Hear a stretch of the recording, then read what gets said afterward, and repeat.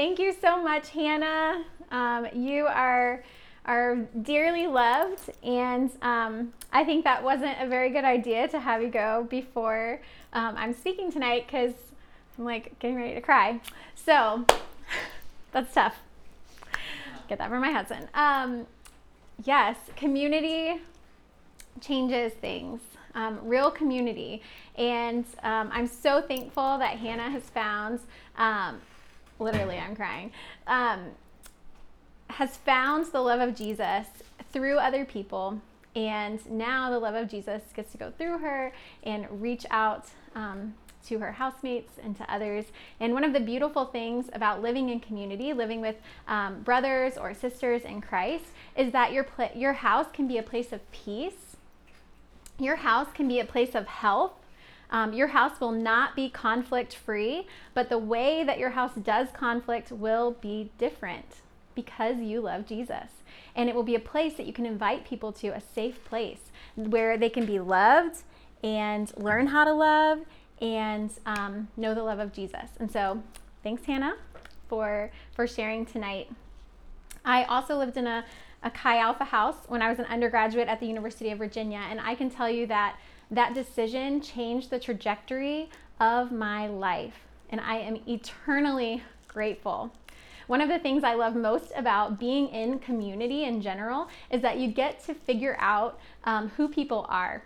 And there are 3 types of people. The first type of person is someone who will tell you that you have Trader Joe's everything but the bagel seasoning stuck in your teeth. That's the first type of person. They're going to tell you. They're going to say, hey, Rachel, you got something right here. Okay? Or the second type of person is the person who will try to tell you without words. And they'll do something like this. Or maybe you have a booger in your nose. I don't think I've ever said that word during a sermon, but it just seems fitting tonight. So maybe you have a booger in your nose, and that person tries to tell you, like, gives you a little, which is illegal now to touch your nose. Don't do that. Highly not recommended. So maybe they give you like a little sign. And then the third person is the kind of person that just lets you walk around with snot in your nose and food in your teeth and doesn't say a word. Now, I strive to be like that first person. I'm going to tell you if you have something stuck in your teeth, and I'm going to tell you if you have snot in your nose. I just heard someone say, it's true, she does, because I do. Because nobody wants to walk around like that. So just tell someone, they can get it out, everything's good. But I love our passage tonight because Paul is going to encourage us to be that type of person, to help other people know when they have food stuck in their teeth, but also to help people when it's something a little more serious, to help people see the sin in their life. So I know that is exciting and that you can't wait for this. So let's just turn right to it. 1 Corinthians chapter 5. We're going to be in 1 Corinthians chapter 5 tonight. Now, this passage that we're doing would probably not come up if we weren't walking through the book of 1 Corinthians. Why? Because as you will see, this is a very awkward passage. It's a little awkward. And normally, maybe you haven't even heard a sermon on this passage, but since we're walking through this book, it gives us a great opportunity to look at this passage, to see what Paul is encouraging this church in Corinth to do, and to understand a principle that is really actually very essential to real community. So let's take a look at 1 Corinthians 5. To remind you or to catch you up if you haven't been journeying with us, if tonight is your first night with us, welcome. So tonight we're going to be taking a look at 1 Corinthians. It's a letter from the Apostle Paul, one of the leaders in the church, and Paul is writing to the church in Corinth, and he is telling them, just encouraging them about how to live for Jesus, about how to see everything through the lens of Jesus. And our series is Reframed, how to see clearly through the lens of Jesus. And this church in Corinth the city is called Corinth. It's a Greek city ruled by the Romans. They ruled pretty much everything at that point in the world. And this city, this community really prided itself on their lack of restraint. They prided themselves on their freedom, and especially when it came to the area of sexuality. So there were even a couple of goddesses, sex goddesses, that they had worship places too, that you could go and worship these sex gods and sex goddesses. And it was just really a city without restraint. And they prided themselves on how free they were. Well, then that freedom, or fake freedom, that freedom comes into the church. And we see that sin creeps into the church, and then the church starts looking a lot like the community. And so Paul is writing this letter to say, hey, you're supposed to be different than your community. You're supposed to look more like Jesus than you do the community in which you live. And so we're gonna see this one part of the letter. So this letter would have been sent to the church in Corinth, and they would have actually read it out loud to the community as a whole. So picture this. Maybe you're in an apartment right now with some people. Lots of people, the whole church community has gathered around to see what Paul has said. And this is part of that letter. Chapter 5 of 1 Corinthians, verse 1. It is actually reported that there is sexual immorality among you, and a kind that even the pagans do not tolerate. A man is sleeping with his father's wife. Yeah, that's what it says. Paul wrote that, not me. But so he says, it's actually reported that there's sexual immorality among you. And he says, even the kind that pagans do not tolerate. And this is in Corinth, a city who celebrated their unrestraint, their lack of self-control in sex, like in regards to sex. They celebrated this, and they prided themselves on how progressive they were. And Paul says that even this city that they live in, even the unbelievers in the city, don't even tolerate what's going on inside of the church. And Paul says a man is sleeping with his father's wife. Now, we don't think it's this man's mother, because if it was, Paul would have probably just said mother. And it was a common practice for men to marry someone significantly younger than them. And so perhaps Paul's father has gotten to be the age of 40, maybe, which used to seem really far away and now is getting closer and closer as I turned 34 this year. But so so this man in this situation, his father has probably gotten up in age, and then he remarries someone about the same age as his adult son. So let's say they're 20. I don't know how many of you guys are 20. I know some people had birthdays this week. Hannah Bailey and Kaylee Klein, happy birthday to you guys. Big 20 for both of you, but this is not you, don't worry. That was not in the notes. I'm gonna stay in the notes. Okay, so this man is sleeping with his father's wife, and Paul says the reaction of the church is quite terrible, actually. He says in verse 2, and you, church in Corinth, you are proud. You are proud. What is the church proud about? They're probably proud about the fact that they're tolerating this guy, right? They're probably proud about the fact that they are so free in Christ that they get to do whatever they want. And they're misunderstanding what freedom really is. And so, yeah, this is a good one. And so they are prideful and proud, and they probably mistake their tolerance for love of this man. And don't we see that in our culture? And don't we see that in the church, big capital C, all the Christians around the world? Don't we see that today? That we want to just love people as they are and not have a hard conversation about sin in their life? But what we're going to see tonight is that sometimes loving someone means confronting them with the truth in love. Sometimes loving someone means confronting them with truth in love.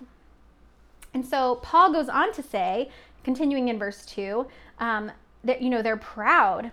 And he says, shouldn't you have rather, instead of being proud about this, shouldn't you have rather gone into mourning? Shouldn't you have gone into mourning? You have to take sin seriously. Paul is encouraging them. He says, shouldn't you have gone into mourning and put out of your fellowship the man who has been doing this? Why would Paul say something so drastic here? Why would he say this? He says you have to take sin seriously. Why? Because sin always leads to destruction. Sin always leads to destruction. Sin never leads to anything good. And Paul knows this, and he's encouraging them. What this guy is doing is not good for him, and it's not good for your community either. And so Paul knows that sin leads to nothing good, and that sin is never God's will for you. Sin is never God's will for you or what God desires for you. And the fact is, sometimes when we think about sin, we think that God is trying to keep good things from us. But what we have to understand is God is keeping us for something even better than whatever the sin that is tempting us is. Like, God has better. And so Paul instructs them further, and I just want to ask you to stay with me. This is a hard text, but if you have a Bible, open your Bibles to 1 Corinthians 5 or bring it up on your computer since you're on your phone watching this, and just track with me tonight, because this is really important, and it's really, we're going to find joy and freedom in the end. So it's going to be good. Stick with me. So Paul continues his encouragement to the church, and in verse 3 he says, "For my part, even though I'm not physically present, I am with you in spirit." So that's kind of like, I'm with you guys, like I'm there, I'm with you, I care about you, I love you. Paul started this church, he loves these people dearly, and that's why he's writing this letter. So he says, "I'm with you in spirit, and as one who is present with you in this way, I have already passed judgment in the name of our Lord Jesus on the one who has been doing this. So when you are assembled, and I am with you in spirit, and the power of our Lord Jesus is present," and Jesus has power over sin. Jesus has power over sin because sin leads to death, and Jesus came to give us life.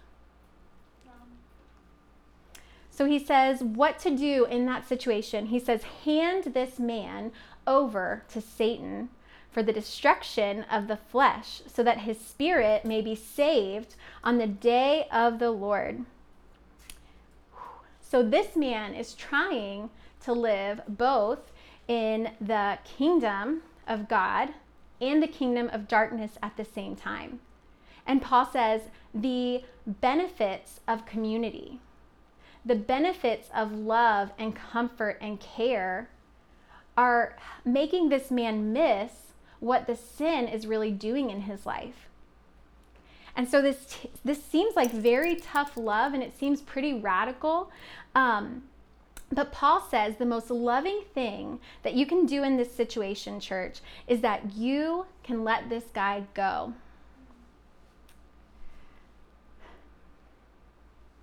Because if you do this, if you let him not have the protection of the church, this community, then he's going to see for real, he's going to see clearly what this sin is and what the consequences of his sin is. He's going to see that sin leads to death and destruction and lifelessness, and he's going to miss and see even more clearly the Lord.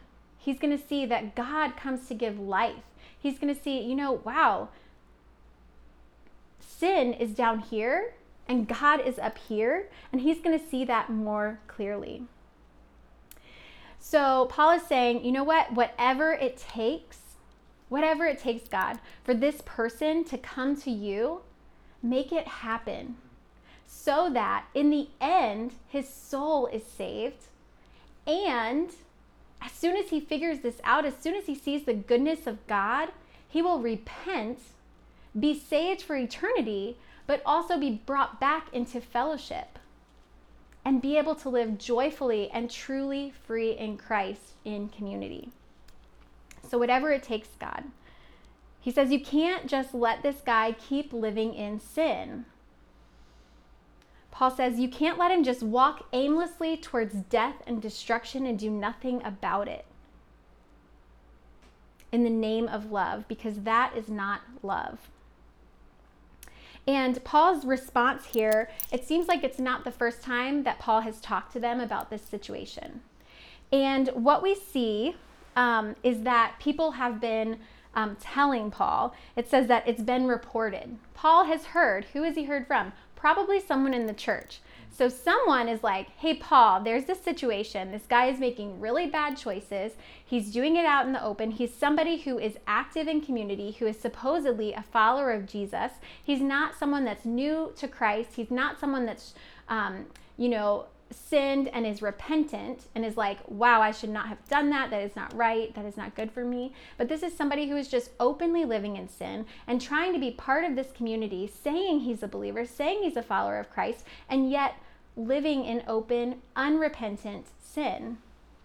And what Paul is saying here is like, yeah, that's great. It's great that you told me about this, but what if instead of like venting to me about it, I know it's easier to tell me about someone, but what if you just went to that person instead? Because sometimes, would you agree, it's easier to talk about someone than to talk to them. So Jesus has laid out this great plan, and it's probably what Paul has done here. It's what Paul is doing here is very consistent with what Jesus says in Matthew. So Matthew says in chapter 18, 15 through 17, Jesus says in the book of Matthew 18, 15 through 17, if your brother or sister sins, go out and point out their fault to everyone in the world. Oh wait, no, that's not what it says. It says, if your brother or sister sins, go out and point out their fault just between the two of you. And he says, if they listen to you, you have won them over. So Jesus is saying, if you see sin in someone, go out and point it out to them, just the two of you. And if they listen and they repent, then praise the Lord. And then he says, you know what? Sin is so serious that if they don't repent in that moment, then in 16, he says, but if they will not listen, take one or two others along so that every matter may be established by the testimony of 2 or 3 witnesses, which is some Old Testament law stuff. But he says, if one person doesn't work, if just you going to your friend doesn't work, then bring some other friends along with you and then confront in love this person. We call this care-fronting in Chi Alpha. Confronting with care, the truth in love, right? So care-fronting, go care-front this person, just the two of you. And then if that doesn't work, sin is so serious and sin is such a big deal that you need to take some more people with you. And then if even they don't listen then, if they still refuse to listen, he says, then go to the church, the whole community of believers that you're a part of. And then if they don't listen, even to the church, treat them as you would a pagan or a tax collector. And a tax collector would be like the highest sinner they knew, like somebody who would commonly sin. And so he's like, then treat them as an unbeliever because they're not repentant. And we have to repent of our sins.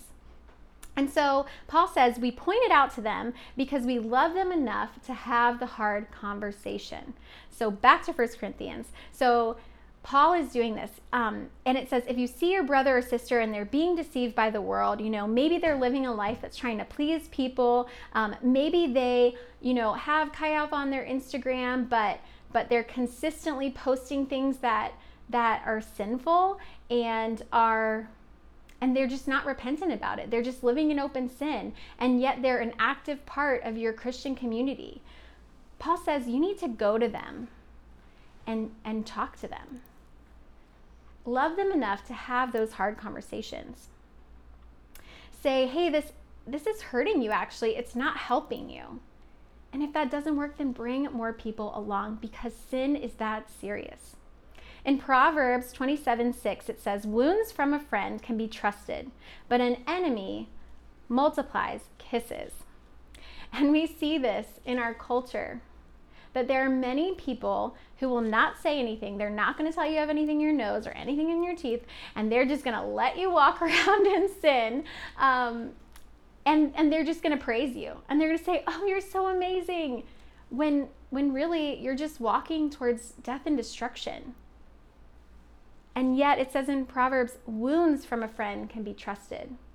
We have to care more about our friends' futures than their feelings of the moment. We have to care more about our friends' future than our feelings of awkwardness in the moment. So Paul in our passage is incredibly consistent with what Jesus teaches. And in verse 9 of 1 Corinthians chapter 5, he clarifies again about who he's talking about. He says, I wrote to you in my letter not to associate with the sexually immoral people, not at all meaning the people of this world who are immoral, greedy, swindlers, idolaters. In that case, you would have to leave this world. So Paul is like, I'm not talking about all the people in Corinth. Like, I know where you live. He's like, I'm not telling you to go to the quad and start shouting at everyone that they're sinners. He's like, that's not what I'm talking about. We can't hold people to a standard that they haven't opted into, right? And so Paul is saying, love your brothers and sisters who are trying to live for Jesus. Love your brothers and sisters who say they're living for Jesus enough to have those hard conversations about sin, and do it in love. And so, so good. Paul is saying this is important. Take sin seriously. So if we're loving our brothers and sisters, we have to love them with truth. And we have to truly love. If you think about it, one of the acceptable ways to do this in our culture is to take away the keys from somebody who's drunk, right? We don't let people who are drunk, we will not let our drunk friend drive themselves home or to anywhere else. Why? Because they are endangering themselves and they are endangering others on the road. In the same way, we cannot allow our brothers and sisters to continue to walk in sin. Why? Because it endangers them and it endangers others along the way. And the way that we see this is played out in 1 Corinthians chapter 5, verses 6 through 8. Paul says to the community again, your boasting is not good. Like, what this guy is doing is not something to boast about. He says, don't you know that a little yeast leavens the whole batch of dough? So what is Paul talking about? A little yeast leavens the whole dough. Well, if you were like 50% of Americans during the pandemic, you probably took up bread baking. And one of the things that you'll notice is that you might have this big bowl of ingredients, flour and other things. And when you're making bread, it calls for just a little bit of yeast. Okay? You put the yeast in and you mix it up, and then it changes the consistency, it changes the outcome of the bread when baked. And what Paul is saying here is that a little yeast, a little sin impacts the whole batch. A little sin impacts the whole person. A little sin impacts not only that person, but other people around them. Your sin will impact, your unrepentant habitual sin will impact not only you, but the people that are around you. Your housemates, your roommates, your apartment mates, your core group, your family, your friends. A little sin impacts everyone when it's unrepentant. And Paul says in verse 7, he says, get rid of the old yeast so that you may be a new unleavened batch as you really are, because we are new in Christ. Jesus has helped us have a way to freedom. And he continues and he says, for Christ, our Passover lamb has been sacrificed. And Paul is encouraging them to think back to the Exodus, when Israelites, the people of God, were being enslaved, literally enslaved. And God wanted them to be free. And because the Pharaoh wasn't allowing the people of God to be free, the Lord gave him several chances and opportunities to let God's people go, and he wouldn't. And so the final thing was that the angel of death was going to come through the entire place and take the firstborn of every family. But God made a way for his people to be spared from that. He said, you need to go kill a spotless lamb and take the blood of the lamb and put it over the doorpost. And as the angel went through the town, he would pass over those places, and those people's lives would be spared. And then God tells them in that story, he says, don't leaven your bread. He said, don't bring the yeast, because there's no time for that. Just bring unleavened bread, because you're going to have to run so fast, because when they say you're free, you're going to have to run so far away from that slavery. And in the same way here, Paul is like, you have been set free by Jesus, because Jesus came and Jesus died on a cross, his blood spilling, to cover our sins forever. The final, perfect, sufficient, spotless lamb that died so we could not incur the judgment that we deserve because of our sin. And so Paul is saying here that they need to get rid of that old yeast, so they may be a new unleavened batch, as you really are. For Christ, our Passover lamb, has been sacrificed. Jesus was sacrificed. Jesus died on the cross, actually, at Passover weekend. And Passover was what they celebrated, what God did for them, freeing them in Egypt. And God wants to set you free tonight. God says, don't bring that sin as you run to freedom. You can't live in freedom and in bondage at the same time. The Israelites couldn't live in Egypt and in the Promised Land at the same time, and we can't do it today. We can't live in outright sin and follow Jesus, because Jesus is leading you away from sin and destruction and death. Jesus leads us away from death, and sin leads us to death. Jesus leads us to freedom. Sin leads us to death. And it's a joy to walk in freedom with others. Paul ends with this in verse 8. He says, and this is where I'll end, he says, therefore, let us keep up the festival. This festival where we celebrate freedom, not only with the old bread leavened with malice and wickedness, but with unleavened bread of sincerity and truth. Sincerity and truth.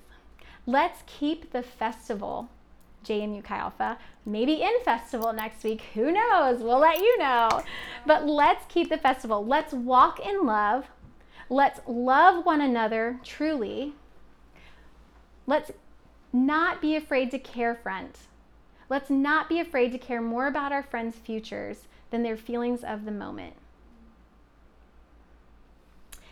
A.W. Tozer in Knowledge of the Holy says, we have learned to live with unholiness and have come to look upon it as the natural and expected thing, that we expect unholiness. But what if we became a community, a group of followers of Jesus that expected holiness? What if we really believed that we were new creations in Christ? What if we really believed what Jesus says in the New Testament, that as we say yes to Jesus and as we follow Jesus, we become new? That we are a holy priesthood, set apart. What would happen if we really believed that and we really lived like it? Because if you still think of yourself as a sinner, as your old self, what does a sinner do? A sinner sins. That jump is not hard to make. But if you see yourself clearly through the lens of Jesus as a holy priesthood, as holy, as set apart, as redeemed, as made new, that jump to sin will be so far, it will be much, much harder. And so tonight, in ending, I just want you to ask the Lord, am I walking towards death or life?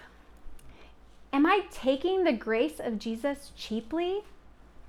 And do I not recognize that grace did not come cheaply, that it cost Jesus his life?